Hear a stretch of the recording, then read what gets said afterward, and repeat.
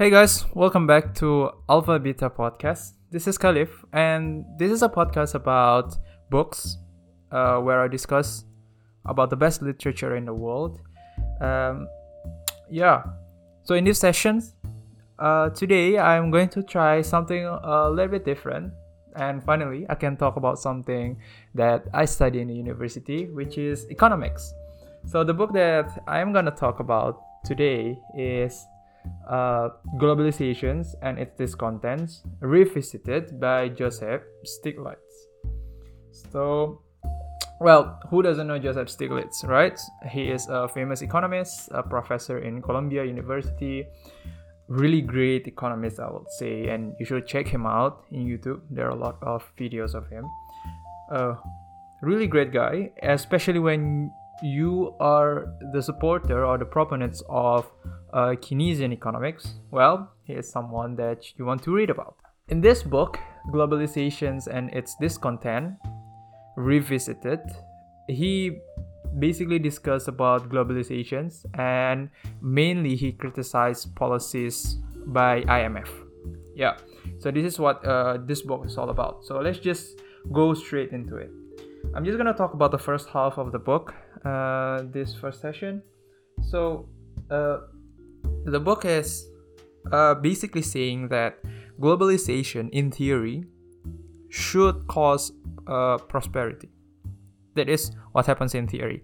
Ever since Adam Smith, David Ricardo, we have already seen this theory of international trade, and theoretically, it is correct. Globalization should lead to prosperity, but it has happened for quite some time right now, but we still not see that kind of prosperity that is promised by international trade. We still see global imbalances in terms of growth.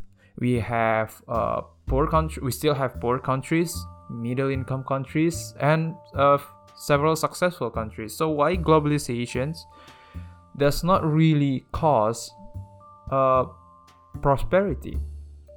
Well, Stiglitz argue that much of the problem is on the rules of the international trade. The rules of the game that govern international trade is disproportionately benefited those who has already been successful, and disproportionately cause a negative impact to those who has not been successful. What I mean by this? I think the best way to say it is that globalization is being governed by the US. The rules is written by the US. They are being reinforced by the US, as well as the judge is also by the US. Okay, now you see why we have like a global discrepancy in terms of international trade, because Stiglitz argues that these rules of the game needs to be reformed in order for us to create a frictionless international trade. The rules that is much more fair for everyone. Yeah, so that is a bit about globalizations. That happens in the first chapter in the book. And not the first chapter, I mean the first half of the book. And in the middle of the book, there is this lengthy discussion about IMF and its policy. So for those of you who doesn't know IMF stands for International Monetary Funds. Basically, they are gathering money, like they are pulling money from its members. Whenever there are countries in need, IMF will step in and will be able to lend some money to them. But IMF will give you conditions that your country needs to follow. Those of you who are listening from Malaysia or Indonesia probably quite familiar with the 1998 financial crisis, and IMF stepped in, and they basically gave the country certain conditions that the country needed to implement in order to obtain the loan. Well, yeah, that is how IMF basically works. What Joseph Stiglitz argue is about these policy prescriptions, because IMF give a loan to a country in need. What is a country in need? Well, most likely it is a country that is under recession. So IMF basically give you these policy prescriptions in order to help the country to move from recession. But Stiglitz argued that the approach taken by IMF is not actually helping the country to grow. Why is this so? First of all, we need to there are two schools in economics. We need to understand this. There are basically two big schools in economics. One is someone that is that has like a stronger focus on the market, and the other one is the one that focuses more on employment and government intervention. IMF believes in the former, which is the market. So what are the policies that is prescribed by IMF for the countries in need? Well, let me read out several for you that is based on this book. First is market and financial liberalization. Second is privatizations. Third, higher interest rate. And fourth, fiscal austerity policy. IMF think that when you combine these four policies together, they will basically help you to stabilize price as well as increase the market, increase the activity in the market, and in the long run, the economy will be more stable. So it's some sort of like an invisible hand mechanism that will reallocate the resources to its more efficient use. So this is what I mean by more of like a market approach. What Joseph Stiglitz think about this? Well, Joseph Stiglitz holds the view of Keynesian economics that focuses on the importance of government intervention. So instead of asking for a higher interest rate, Keynesian economics normally argues for a lower interest rate during a recession. Instead of government austerity, instead of fiscal austerity, Keynesian economists normally argues that the countries in recession should there should be a fiscal expansionary when the country goes into a recession. So from the very core of the fiscal and monetary policy approach itself, IMF and Stiglitz has deviated from each other. The second thing that he argues is about legislation. Joseph Stiglitz argues that most of the countries that IMF lend to is an emerging economy, and under the emerging economy, the problem is that many of them does not have a strong foundation in their economy. Many of them do not have a proper tax law or tax policy, antitrust policy, competition policy, land reform policy, and when basically IMF asks them to privatize their public enterprise, what happened is that instead of creating a competition, these privatizations actually creates a private monopoly, a pure monopoly.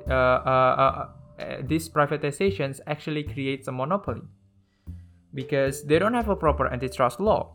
And when these firms get enormous benefits and the countries also do not have a proper tax reform. So what happens is that the richer is gonna get richer and the poor is gonna get poorer. And there is no redistributional mechanisms of income from the rich to the poor.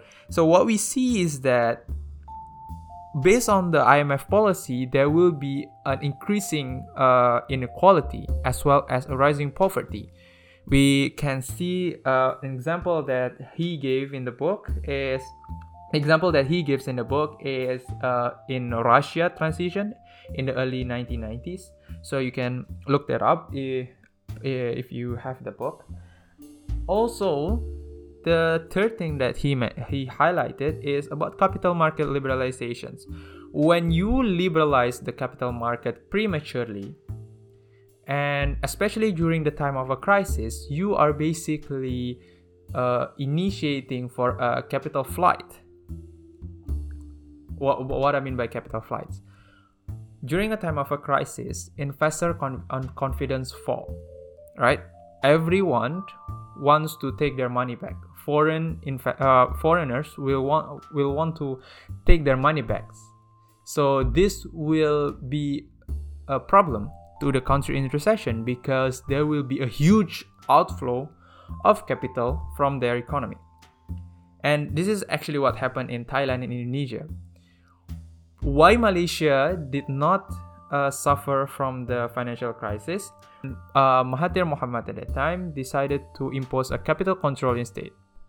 So capital control involved restricting the movements of capital. So this capital flights didn't happen back then.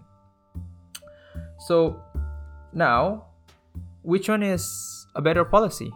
Is it the market policy or the neoliberalism's policy or Keynesian policy? Each country has a different response to this. If you talk to people who believe in the market or the people who hold the view of neoliberalisms, they can give you some examples of a successful project by the market fundamentalists, maybe of several countries in Latin Americans, if I'm not mistaken. But if you talk to Keynesian economists, then they can also give you successful stories of government intervention during crisis.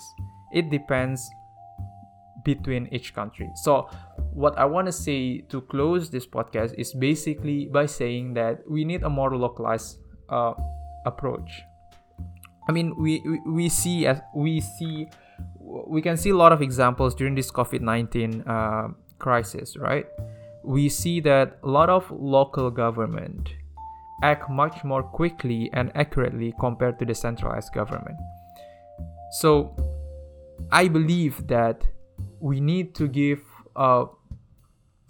more trust to the local government to handle things that is happen locally, because the reason is they know better about how the countries, how their regions operate. The same thing as country. We need to trust more. We need to put more trust on our local economists, on our local policymakers, because they know what is exactly where exactly the problem is. You know, just because we see these big names from other countries doesn't mean that they can provide the best solution for our own or for your country. The best, we need to put more trust to our local experts because they pretty much know where the problem is. So I think that is a point to consider. Of course, it is open to debate, but I think this is something that we need to consider more. Yep, so especially if you are an economist, purchase the books. Trust me, if you are an economist, purchase the books. If you are not an economist, this book has a lot of basically technical descriptions.